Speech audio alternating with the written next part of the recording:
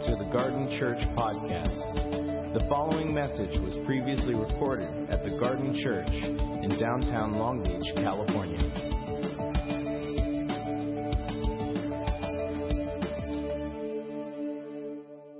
We're going to continue our series in the markers of the garden. We're doing this series because we really wanted to rally our church around the things that are most important to us as not just followers of Jesus, but as the garden. And we've been teaching on Jesus, and we want our church to be committed to Jesus primarily. That we would be an authentic community, a family as the garden. That we would be passionate worshipers. And last week we listened to Suresh. And I don't know what you took away from Suresh, but I know he said that one day we're going to die. And that's what I remember. And he told stories and through his life of the mission of God. The mission of God is to not just seek and save the lost, but to make disciples of all nations, to preach the gospel to all of creation, to bring justice to the suffering and mercy to the hurting and brokenhearted. The mission of God is simply to continue to do what Jesus has been, what he's been doing and what he did on earth. And so as the church, we just carry on that mission. And so that's what we've been talking about. Today, I'm going to talk about something that I'm very passionate about. And so, my sermons are usually crafted in a particular style and format, and I just have to let you know this is a little different because I am very convinced that we as the garden must commit ourselves to being a spirit-filled church. And to be fully honest, that hasn't always been my experience in the church. And it's very easy to be a program-driven church, a comfortable church. A church that finds itself doing what it's always done. Does that make sense? And when I say spirit-filled, I want to help define what I think that means for us. And so for the Marker series, these convictions of when we talk about Jesus, we define who we're talking about. When we talked about mission and family, and when we've talked about worship, each week we've kind of given you, this is what we're talking about. This is what we mean. When we say missional, this is what we mean. When we say Jesus, this is who we mean. And so today I want to talk about the Spirit. I want to talk about what it means to be a Spirit-filled church, what it means for you to be a Spirit-filled person. But in all of these subjects, we have to recognize that, and some of you, you might not know this, but we have to recognize that our theology is shaped by our experience, and our experiences shape our theology. And so it's important for us to root all of our theology from the Scripture, but also recognize that our experiences shape our theology. I grew up in a household and as a Christian, and I went to a church that was an amazing church. But what I experienced there was the Father, Son, and Holy Bible, the Trinity, the evangelical Trinity, the conservative evangelical, non-charismatic, to use language that might be helpful for some, church. And the reality was that fit the experience I had there. We didn't have prayer time. We would have prayer meetings, and usually that involved reading scripture out loud together. But my experience wasn't seeing the things that I read about later on in life when I started reading my Bible. It didn't start. I didn't see what the New Testament demonstrated, and I didn't see the stories today. Like I would hear about missionaries in Africa. I'm talking about third world country where like people would be healed of blindness. And I heard of those stories, but I was also cautioned to keep away from those kinds of churches. I just want to talk very openly today, because I think it would be helpful for us to get on the same page when we talk about being a Spirit-filled church. So my experience with that type of church affected my theology.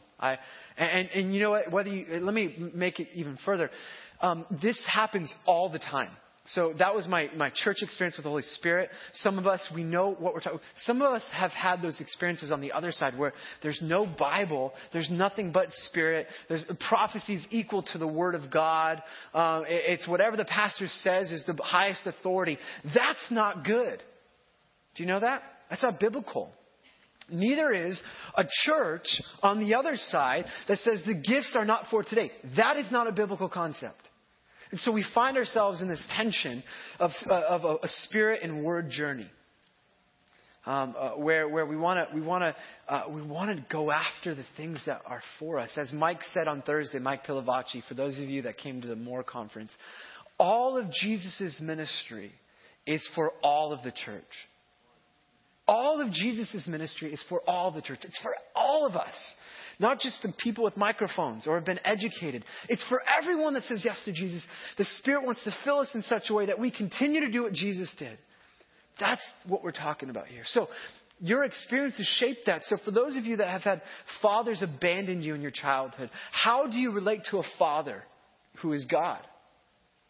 I can't tell you how many people when I pray for them and I just remind them of God's love and that God, you're valuable and you're worthy, that somehow their identity has been shaped by their experience in life and they don't seem to think of themselves as worthy to God or good enough for God because their experiences shape that view of God. Do you know what I'm talking about?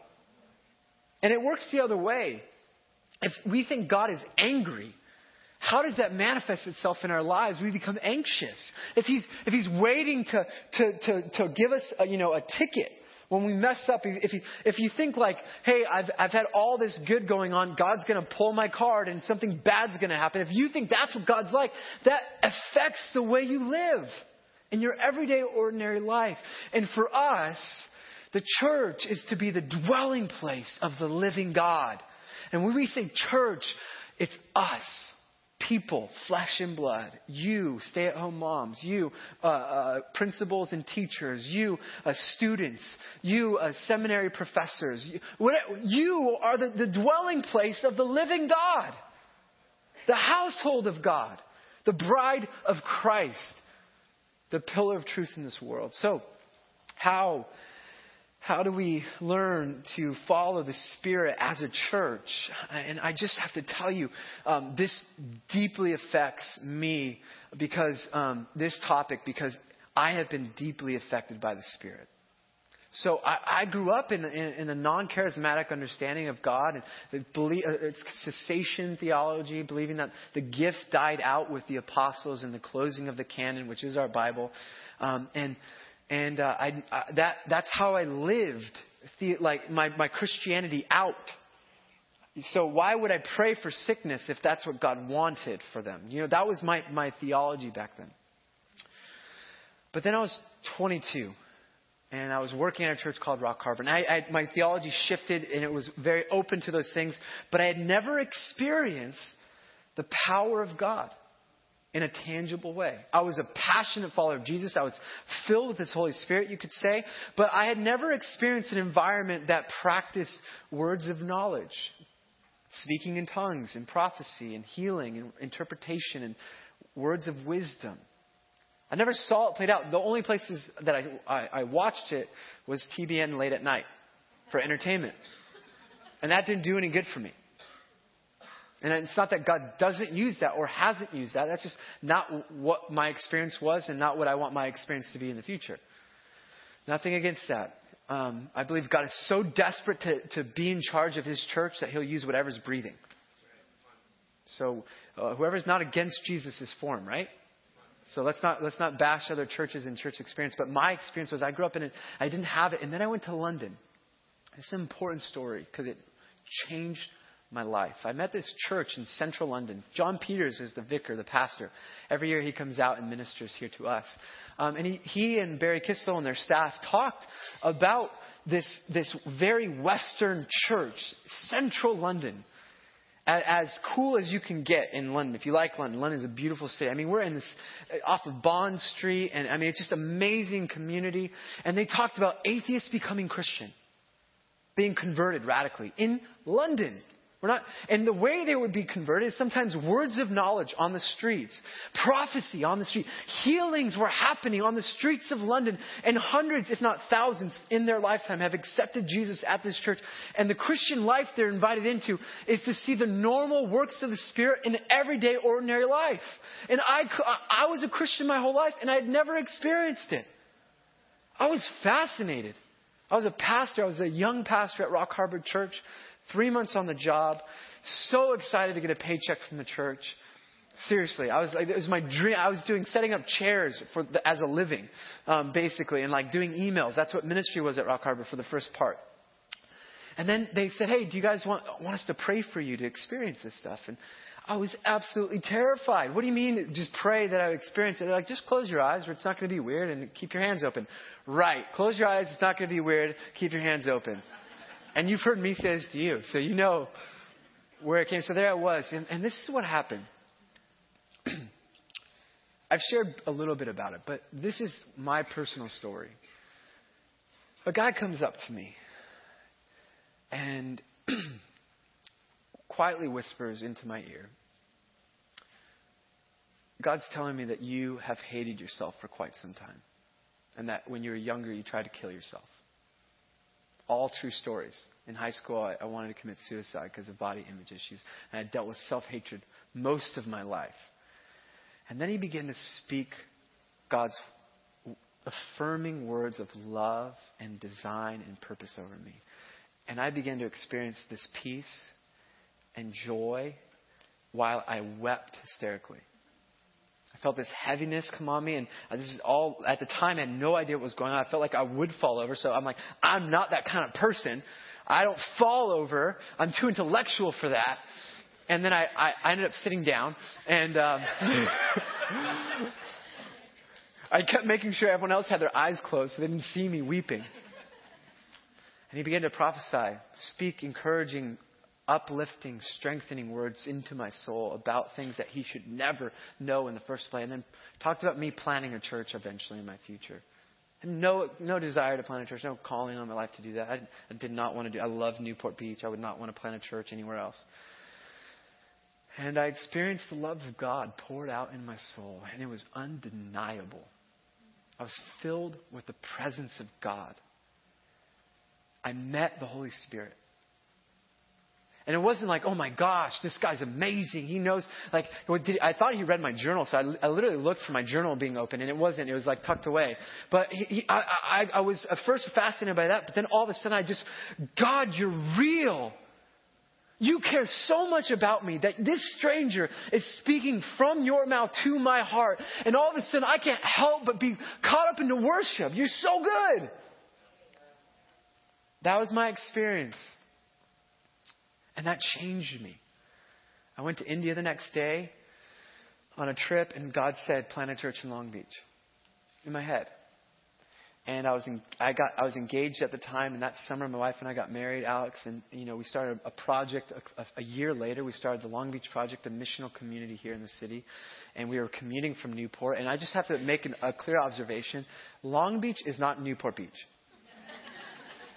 Okay, and if there's anything I've learned in urban missions church planning, it's that.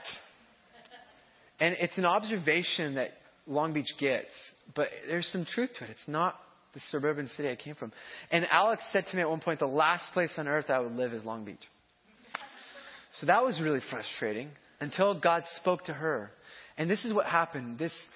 It wasn't this voice inside, like, thus saith the Lord. It was this idea that was a virus in my head that wouldn't go away. And Alex heard it too. And at that point, we recognized that it is safer to move to a new city that you don't know anyone in, obeying God, than to hear God's voice and not obey. I would rather live, and this is from my wife. She said I was more afraid of living here than here. And then Long Beach became a place where God not only gave us a heart for the city, but we love this place. And at first I had no desire. And so people ask me, why are you going to Long Beach? Because I have to. Some of you are here, this is a side note, and there's something on your heart you don't want to do, but you know you have to. I want to affirm that that's God's voice in your life. that He doesn't always give us a passionate heart for things. Sometimes we have to reluctantly drag our feet so that one day we'll see all of the God story in our life. You with me? This is the story of following the Holy Spirit. And so what happened in London became a pillar, because what I decided from that point forward, and then I heard God say plant a church in Long Beach, is I want to be a part of a community that does what I experienced there for other people. What if we could create a community that would pray and we would see healing? What if we could be a community that would pray for financial provision and God would provide? What if we could do what Jesus talked about happening in the church today? What if that's possible? And so at Rock Harbor, we didn't have a place for that. So my wife and I, a month into our marriage, don't do this if you're newlywed, we started a small group with all of our other non-married friends. And a month in, it started with 20, and the next week there was like 40 people. And this is what we experienced.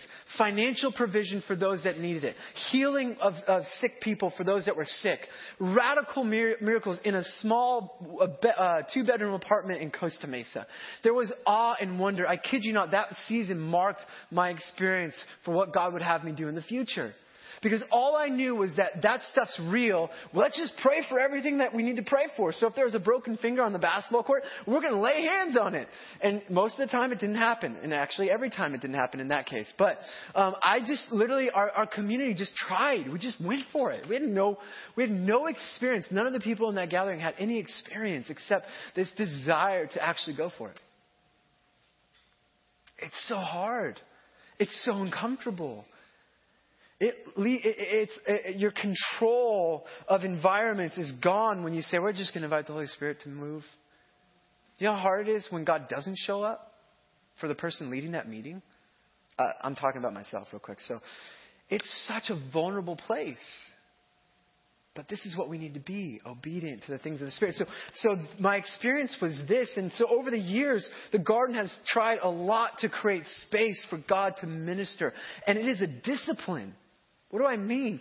It's not easy to create regular time for people to encounter God. But here's what I know, and this is why we do it. In 2 Corinthians 3:17, it says, the Lord is Spirit, and where the Spirit of the Lord is, there's freedom. And what happens every time we bring people forward? At the 9:15, we called some people forward for various things. People are crying. People are laughing. People are experiencing the joy of God. They're being ministered to, not because of words being spoken, but because the Spirit of God is blessing and ministering to their souls. And what I decided from that point forward is I would lead a church that would commit to the Spirit.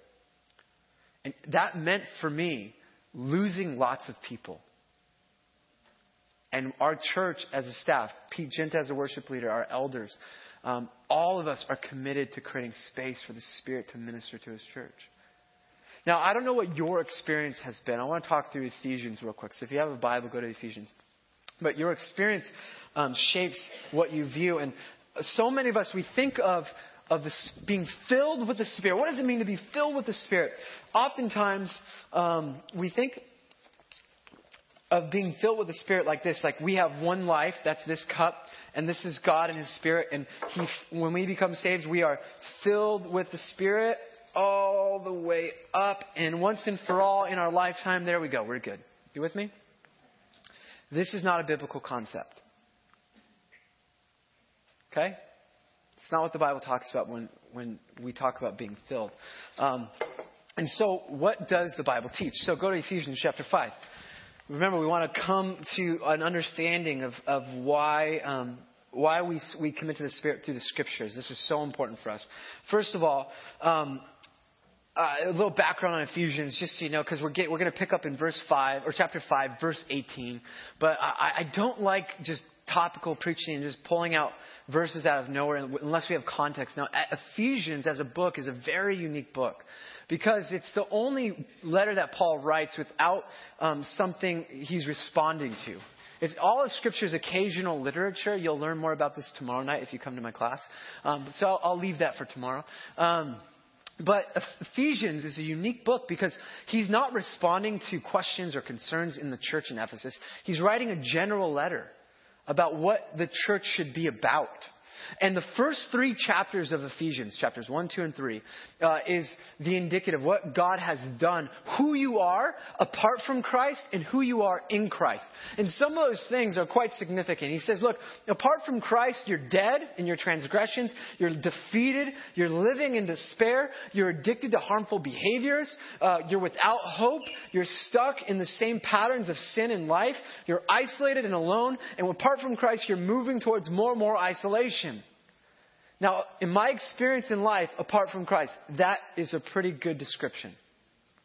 But what he says is, in Christ, you're blessed with every spiritual blessing. You're chosen before the creation of the world. You're holy. You're blameless. You're adopted as sons and daughters of the King. You're given grace. You're sealed with the Spirit. You're fellow citizens. You have access to the Father. You're the building blocks of God's temple. You're redeemed and forgiven as members of God's household. The gospel. How good is that? So this is all that God has done for you. And then there's the pivot point. Remember, we talked about this in Romans. And then he changes the conversation in chapter 4. He says, therefore, live a life worthy of your calling. In view of all that God has done for you, therefore, live a life worthy of the calling you have. And then he begins to instruct the church on how they ought to live. Talks about sin issues, sexual immorality. Talks about living full of wisdom. Talks about not getting drunk with wine. And then he says in verse 18... he says this. If you have a Bible, go to verse 18. And so he's giving instructions in chapter 5 for what the church is to do. He says, be filled with the Spirit. It says, do not get drunk on wine, which leads to debauchery. Instead, be filled with Spirit. Now, we have to understand the context and culture of Ephesus and Roman culture at this time. I know it's hard for us to connect with this passage, but imagine this. 2,000 years ago, when people wanted to hang out in gatherings, they did something called symposiums. And in Roman culture, you'd gather all of your friends and you would bring all this alcohol and you drink until you're drunk. I mean, I know it's hard to relate. We don't experience that today. But Paul is dealing with, a very contextual issue in the Roman culture so just have an imagination, jump with me to this, modern day context. No, what is Paul saying?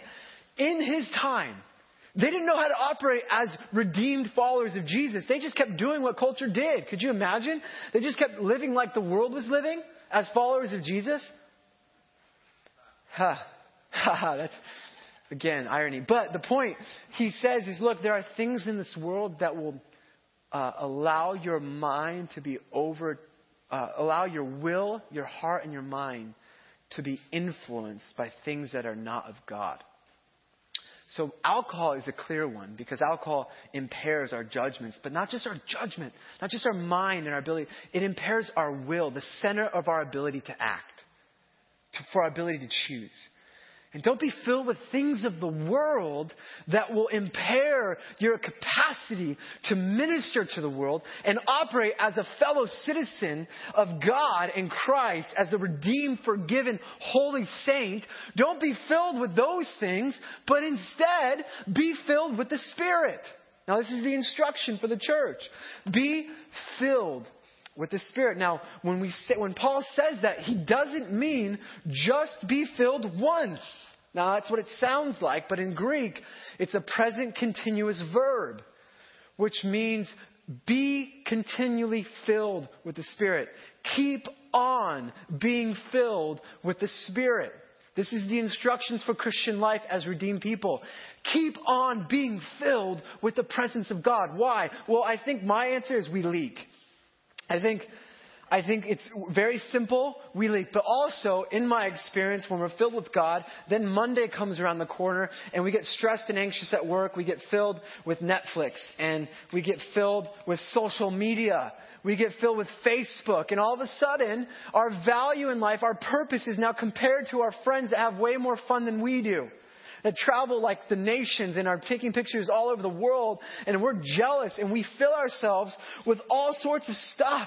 And so when we're filling ourselves with other things, alcohol, sex, things that God doesn't want, and even things that are distractions that aren't necessarily sin, we empty ourselves of the presence of God. Now, this isn't like a fact. This is my understanding and experience of this text in my own life. So but then when I come back and gather with God's people, I just get lifted up, right? On Tuesday night community group, when I get to pray, when I get to be a part of the loving community, it literally fills me up. Do you know what I'm talking about?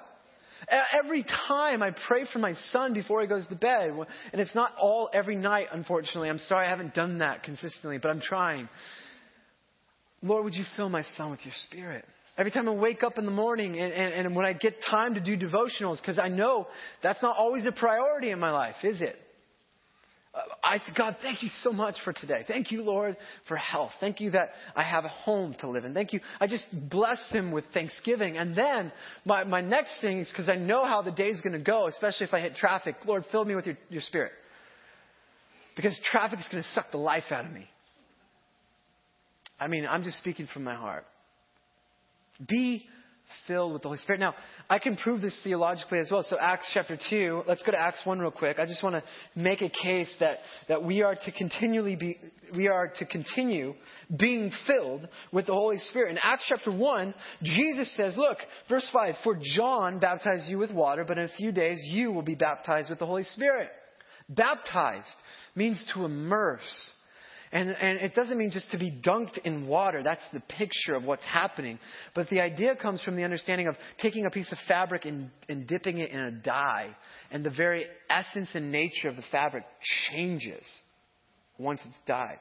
You're going to be utterly changed from the inside out by being filled and baptized with the Spirit. In verse 8, the Spirit will give you power when the Holy Spirit comes on you to be witnesses. Go to chapter 2, verse 4. So they wait in Jerusalem, like Jesus said, and the church is gathering, about 120 in the upper room. And verse 4 says, all of them were filled with the Holy Spirit. And they began to speak in tongues, which were known languages at the time, as the Spirit enabled them. So the church gathers, and they're filled with the Holy Spirit, and they begin to do stuff. And that stuff wasn't for them to be awesome. Look at all this cool stuff that's happening. Fiery tongues are floating around the room. It was for the sake of the world and witness. It's for being empowered for mission. And the very next thing is people are confused about what's happening. So Peter preaches the word and 3,000 people are saved. The Spirit always leads us to mission. He points us back to Jesus and leads us to mission. Because the Father sent the Son, the Son asked the Father to send the Spirit, and the Spirit sends the church to the world. That's how it works. So they're filled with the Holy Spirit in chapter 2. But look at this. 2 chapters later, they're being persecuted. And they pray again in verse 31 of chapter 4. After they prayed, the place where they were meeting was shaken. And they were all filled with the Holy Spirit and spoke the word of God boldly. How many times have they been filled with the Holy Spirit so far? Twice. 2 times. Why? I think because they leak. No, because there's a point. It's not once and for all. Why? I guess the question is, why do we keep eating multiple meals a day? Why did I take another breath if I just breathe a breath? The Spirit of God is oxygen to the body of Christ. The Spirit of God is the fuel, the life source for the church. And without Him, we are secular Christians. Without the Spirit of God, we are secular Christians. We cannot go into all the nations, to the ends of the earth, reconcile all things with Jesus as ambassadors of reconciliation without the Spirit of God in our lives. Without the Spirit of God empowering us when we gather. Without the Spirit of God filling us to our full capacity. Are you with me? Acts 19, there's another story of the church being filled. And what we see throughout Scripture is the church and the followers of Jesus are filled with the Spirit and stuff happens. And so we recognize that the Spirit is what enables mission. The Spirit is what brings transformation in our life. Remember, Jesus wants to do something in us so that He can do something through us. That is the Spirit of God in our own lives, but as a community. Are you with me? So how do we continue to do this? Paul in Ephesians, go back to Ephesians chapter 5. So he instructs the church to be continually filled. And what happens next is technical. He gives us 5 things that happen in a Spirit-filled church. This is what will happen when we're full of the Spirit. Notice what he doesn't say here, and notice what he does say in this particular text. Remember, we're going to count 5 things. Are you with me? There's 5 of them. So will you count with me? Number 1, speaking to one another with psalms, hymns, and songs of the Spirit. When we're filled with the Holy Spirit, a Spirit-filled community speaks to one another with psalms, hymns, and songs from the Spirit. Some would say worship can affect a bystander. Whether you know this or not, when we gather, we're bringing in the songs we've been singing all week long.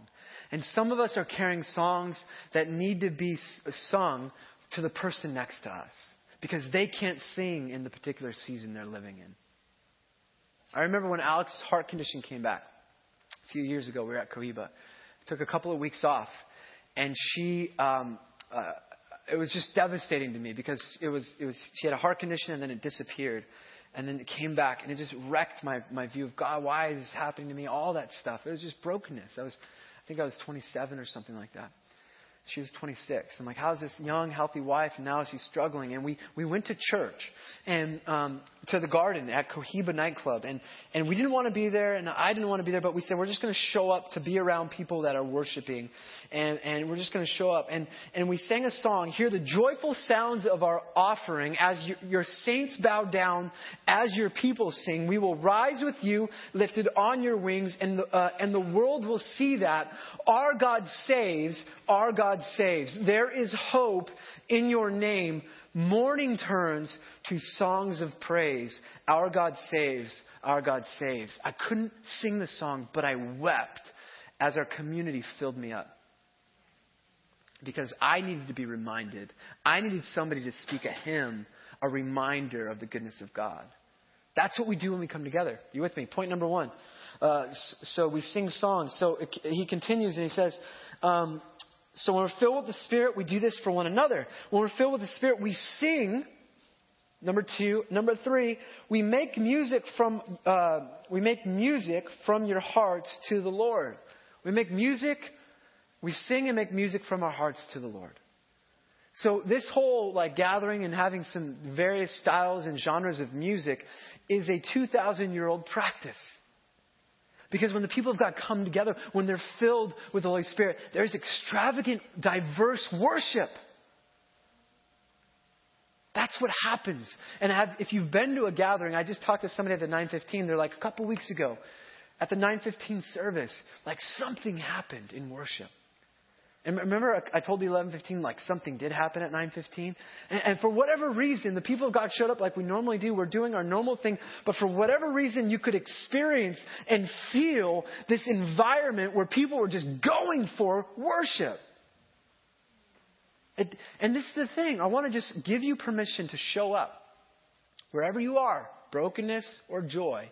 Some of us are here and we need to sing for those that are broken and can't sing. But when we show up, let's just do whatever we can to be present. And some Sundays, base hit. I'm just letting you know. I show up on Sundays and I'm like, okay, that was a base hit. Other Sundays, home run. You know what I'm saying? Out of the park. That was amazing. And most of the time it's amazing is when I actually have to rely on the Holy Spirit. And I think as I'm preparing, this is going to be a terrible message. Jesus, help me. And something happens. But when I rely on my own talent and strength and think it's going to be awesome, people are going to get it, it's usually the bad messages. True story. I grade them.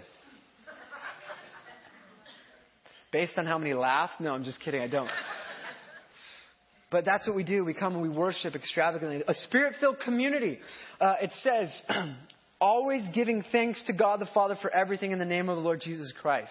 The 4th thing that they do is give thanks to God for everything. Thanksgiving is the beginning of a meaningful relationship in the kingdom of God.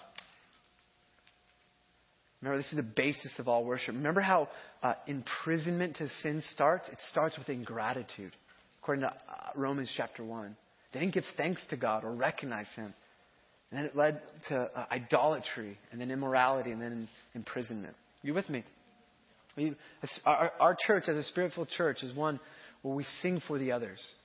We bring our songs for one another, but then we make music and sing songs from our heart to God, and both of those. And then the fourth thing is we always give thanks to God. Now notice in your Bibles, if you would, and you'll learn more about this tomorrow night for those of you that are coming. Does yours have a chapter break? And it says in verse 21, like right above that, instructions for Christian households. Okay, it does. Good. Now, what's interesting is this is the fifth part of what happens in a Spirit-filled community. And Paul's instructing the church on how to live. And his understanding is that a Spirit-filled community, the Spirit will it's not just about singing songs. It's not just about signs and wonders and healings. It's not just about speaking to one another or giving thanks. But the Spirit-filled community is directly impacted in their everyday life. And verse 21 is number 5. A Spirit-filled community submits to one another out of reverence for Christ. What is submit? Mutual submission is a military concept where you willingly lay down your life under the other person for the sake of that person. And then it goes on to talk about marriage. Hey, wives to your husbands as to the Lord. Husbands, love your wives as Christ loves the church. This is how you ought to live as parents and kids. And then it goes on to talk about servants and masters, talk about workplace, how the Spirit-filled community works itself out in the family, first the marriage, then the family, then into the workplace, and then in all the world, the Spirit-filled community. The Spirit impacts every aspect of our lives. Are you with me? It's not just about the gathering. Paul's giving us instructions on how to be filled with the Holy Spirit for the sake of everyday life. And I want the garden to be a Spirit-filled church. I want all of you to be fully filled with Jesus every time you gather in the name of Jesus. I want that for you. I want you to have radical encounters with God that shape your life, because why I'm committed to creating space, why we as a church are committed to doing this, even if nobody responds, calling people forward, is because I know that the greatest gift you can have is the Spirit Himself ministering to you. If you learn to hear God's voice and obey His voice, you are an unstoppable force to be reckoned with in this world. And for all of my friends over the last years that have met Jesus and encountered the Jesus who is living and real and ministers to you in tangible ways with a loving hand and a prayerful voice behind you who's whispering words of affirmation, for all of you that have experienced that, you know exactly what I'm talking about. It's not just about the experience, but those that create space for the Spirit to fill them are empowered into life, not just in the church, but outside. That's the point. To go into the world with the power of God wherever you go. Spirit-filled church. Spirit-filled church then is a praying church. That's why we pray. We believe that we can preach the word, we can make music, but if we create space for God to move, if you let Him, He will move. Sometimes, you know what, hey, you didn't show up today for me, but sometimes He showed up for your wife or your neighbor or the person next to you. So we're committed to praying. Spirit-filled church is a worshiping church.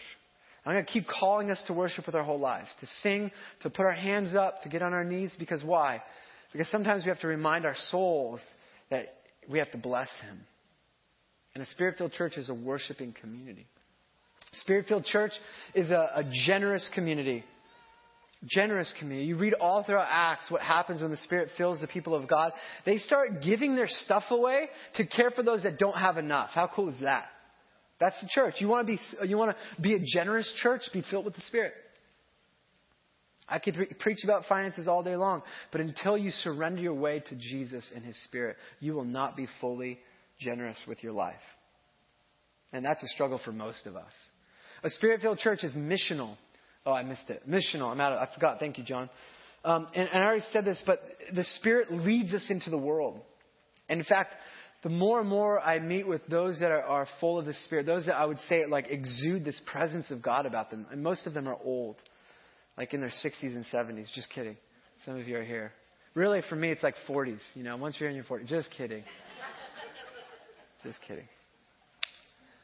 But it doesn't matter of the age, but really Spirit-filled people are servants. And they go into the world and they're just serving people wherever they go. That's the mission of God. They're continuing the mission. A Spirit-filled church is all about Jesus. Whenever somebody experiences God and through prayer, the result should be them blessing Jesus. So if there's a word of knowledge, like what happened to me 8 years ago, that led to this powerful encounter with God, I wasn't so much fascinated by the word of knowledge as I was with Jesus being so real in that moment. A Spirit-filled church is all about Jesus. A Spirit-filled church is a powerful church. I think part of the problem with the church today, in my opinion, is that it's comfortable in programming. It's comfortable in doing what's worked in the past or what other people did in their own context, not in releasing the power of God for all of the church. All of Jesus' ministry is available for all of the church. We are to be Spirit-filled followers of Jesus that operate in power. What do I mean? Well, power, here's some things. Power that to make disciples of all nations, to go into every country in the world and make disciples. Power to witness to the ends of the earth. These are all commissions from Jesus. Power to proclaim the gospel with word and deed. But simply power to continue to do what Jesus did. Cast out demons, heal the sick, set captives free. We do prayer training here because we believe in that power of God. I have watched countless people encounter God in powerful, tangible ways when they've experienced prayer here or in community groups or Third Wednesday through our time, where God just meets them. I mean, serious addictions, physical healings, past memories that have literally prevented present relationships. I've seen time and time again with just simple obedience by coming forward and receiving prayer or saying, I need prayer, and training people to effectively get out of the way and let God minister. You know how we train people at the garden how to pray? To wait on God. Not to jump in with all of the words that you want to speak, but to wait and just listen to God. And then the best thing you could say is, Lord, more of you. More of you in their life. Bless what you're doing here. We had this More conference this week. How many of you came to More? Awesome. Yeah, a great night here. Wednesday and Friday was excellent. But I'll tell you, when we talk about having power and authority, we have to be trained to deal with all sorts of kinds of people in the world because they're hurting. They need to be released. There are captives in this world. Whether you believe this or not, I see them all the time. And most of the church hasn't been trained. We haven't discipled our church to operate in the power of God. We are naturally supernatural as followers of Jesus. Do you know this? And it's not just for the trained professionals. It's for all of us. And so on Friday night, I had a time to pray. And we're praying for people. And I watched two leaders praying for this woman. And she wouldn't let anyone touch her. She was snarling at one point, saying very strange things like spirit of Jezebel, all these weird things she was saying. And she was twisting this thing, and she was rolling her eyes in the back of her head. And the people on the side were just praying, oh, thank you, Lord, Jesus. And they didn't know what to do with her. They wouldn't let her touch her. And I'm just going to let you know, when you come across oppressed individuals by demonic spirits or possess individuals, which is usually a lot less, more oppression and affliction than possession. But in this particular case, possession. Friday night. You can stand in the authority of Jesus and command out evil spirits. Do you know that? It doesn't have to be that hard. It doesn't have to be scary. It's not like scary movies or anything like that. Sometimes it is. Sometimes it's very much like that. It's terrifying. But the enemy comes to terrify, to make you afraid, and he comes to lie. And so you would think there'd be a battle, a power battle. But when someone's operating in the power of God and can come with authority and just say, in the name of Jesus, this, you're a daughter of the King. Boom, boom, boom. And all of a sudden they're experiencing the peace of God. They can let you touch them. There's a victory because you set a captive free. All of you, if you said yes to Jesus, are invited to that ministry. We need you. And I'm going to say especially in Long Beach. This city needs powerful Christ followers that will be willing to stand in the reality of what is in front of them and set captives free and heal the sick and release people onto their divine story by being a prayerful presence that's full of the Holy Spirit. You with me? How do you be filled with the Holy Spirit? The question is, do you want to be filled with the Holy Spirit? Do you want to be filled with the Holy Spirit? Now, I want you to imagine this is a kiddie pool. Oh, wait, it is. But imagine it's full of water. And we talk about the Holy Spirit as Christians, and this is what my experience has been. And it's really kind of like, oh, I want the Holy Spirit. Yes, it feels really warm and comfortable in there. And then some of us are even brave to be like, okay, I'm going to keep my foot planted here and just, dabble in as, oh yeah, so we're going to worship Jesus. Someone might give a call and from stage and be like, oh, is that somebody here? And they're like, yep, it's me. Yep, okay. And it's like we're dabbling. Some of us we want the Spirit, and we begin to live in this tension where literally inside of us there's a resistance to the things of the Spirit. Like we're getting prayer and God's coming. Like we feel this peace, but inside we're just battling these things. We're battling our past, our perspective. Is this God? I don't know. And we want to live on the comfortable control side, but this is the watery side, and we don't really get this side. It's mysterious, and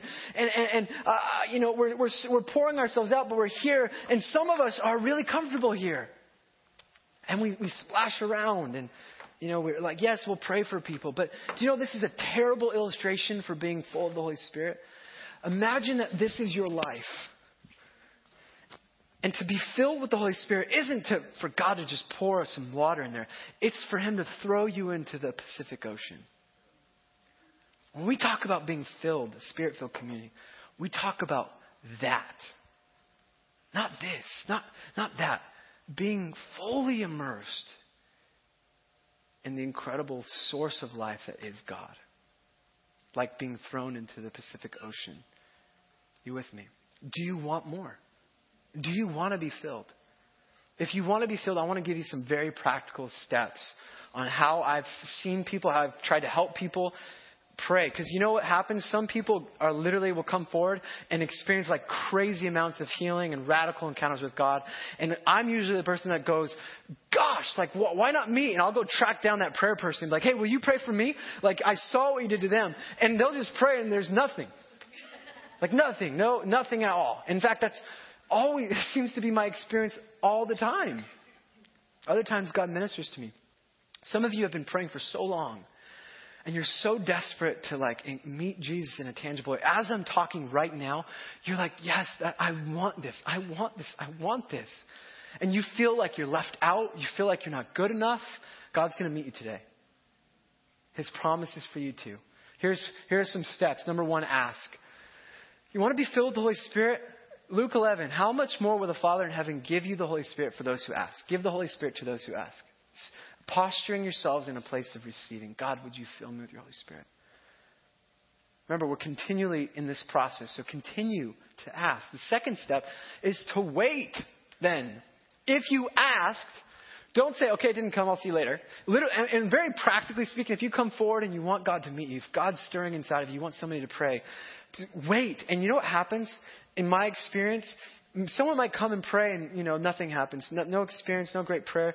But for those who wait on the Lord, they'll be met.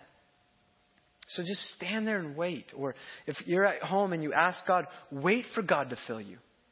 Wait for Him to touch you.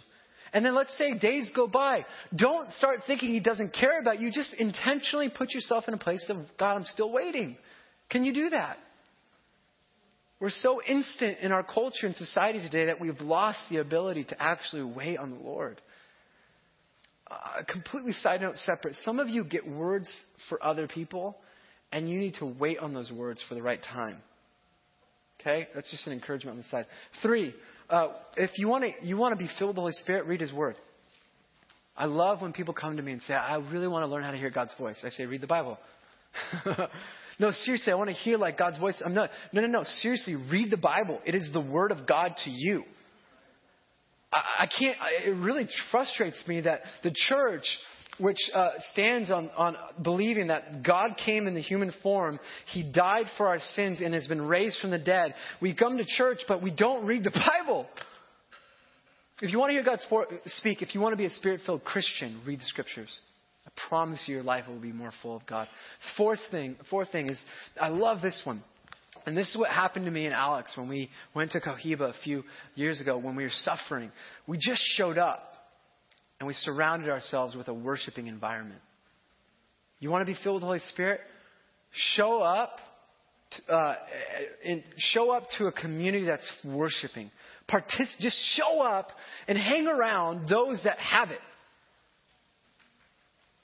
Hang around with those that have it. And oftentimes they're the ones that have like childlike faith, right? You like that tie-in?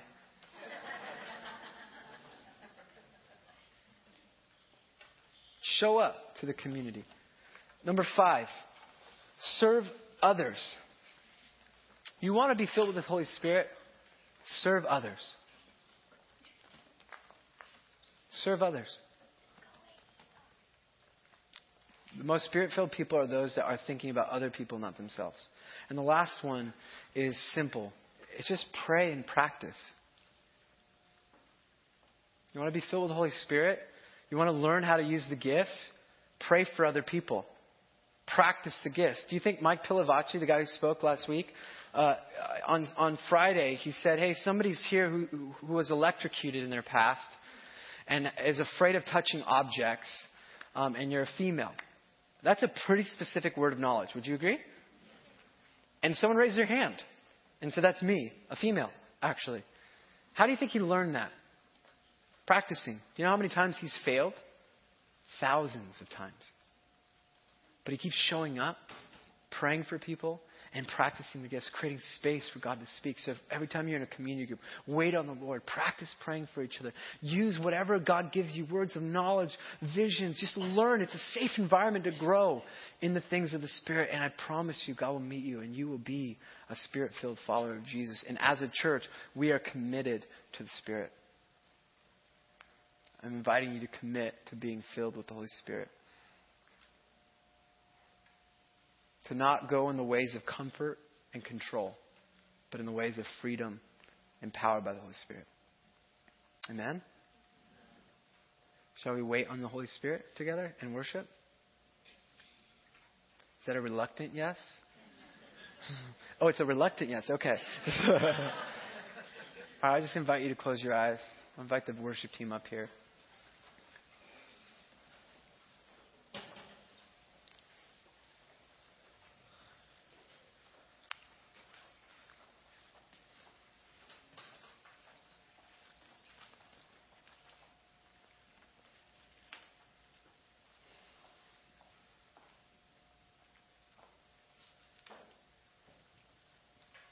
Invite the Holy Spirit to minister. And everything I've just shared, why don't you just invite where you are the Holy Spirit to fill you? Just say, Holy Spirit, will you fill me? Fill me with your presence.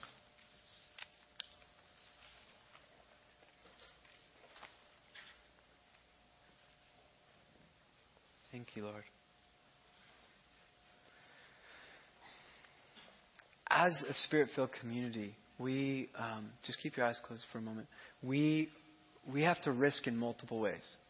One, we risk by allowing words to be spoken. Hey, is this you? Would you stand or come forward? And the other is to risk by saying, actually, that is me. So I shared already, but I know this is a really tough one. But if you're willing to stand and say, that's me, if you feel like you've been left out for whatever reason with this stuff that I'm talking about, would you just stand? Thank you for being so brave. That's amazing. Thank you. So encouraging.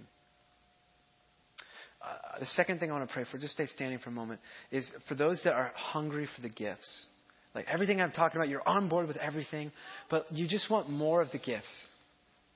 The gifts are something that you've been praying, God, would you give me specific gifts? If that's you, would you stand as well? Thank you. Awesome. So encouraging. Okay, so I'm going to just have you guys come forward right now. Do you mind just you've already stood up and now we're all staring. Would you just come forward and create just space? I would love to pray for you. And here's what I'm passionate about right here. To release the church for the mission of God in the world. The gifts are for building the church. The gifts are for building the church. You guys can spread out right here. It's such an amazing response. Thank you, guys. And we're going to all stand now and worship. But these guys right here, would you just stay here? We're going to invite our prayer team down. But I'm just going to pray before we worship.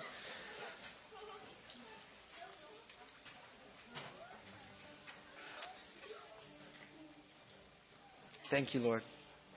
Holy Spirit, we just invite you to minister to us.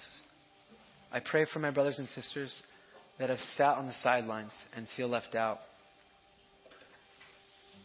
Would you put them in the game today? And for those that are hungry for the gifts to operate in a new way, would you bless them with your presence? In the name of Jesus. Amen. Thank you for listening to the Garden Church podcast. For more information about the Garden Church, visit thegardenlb.org.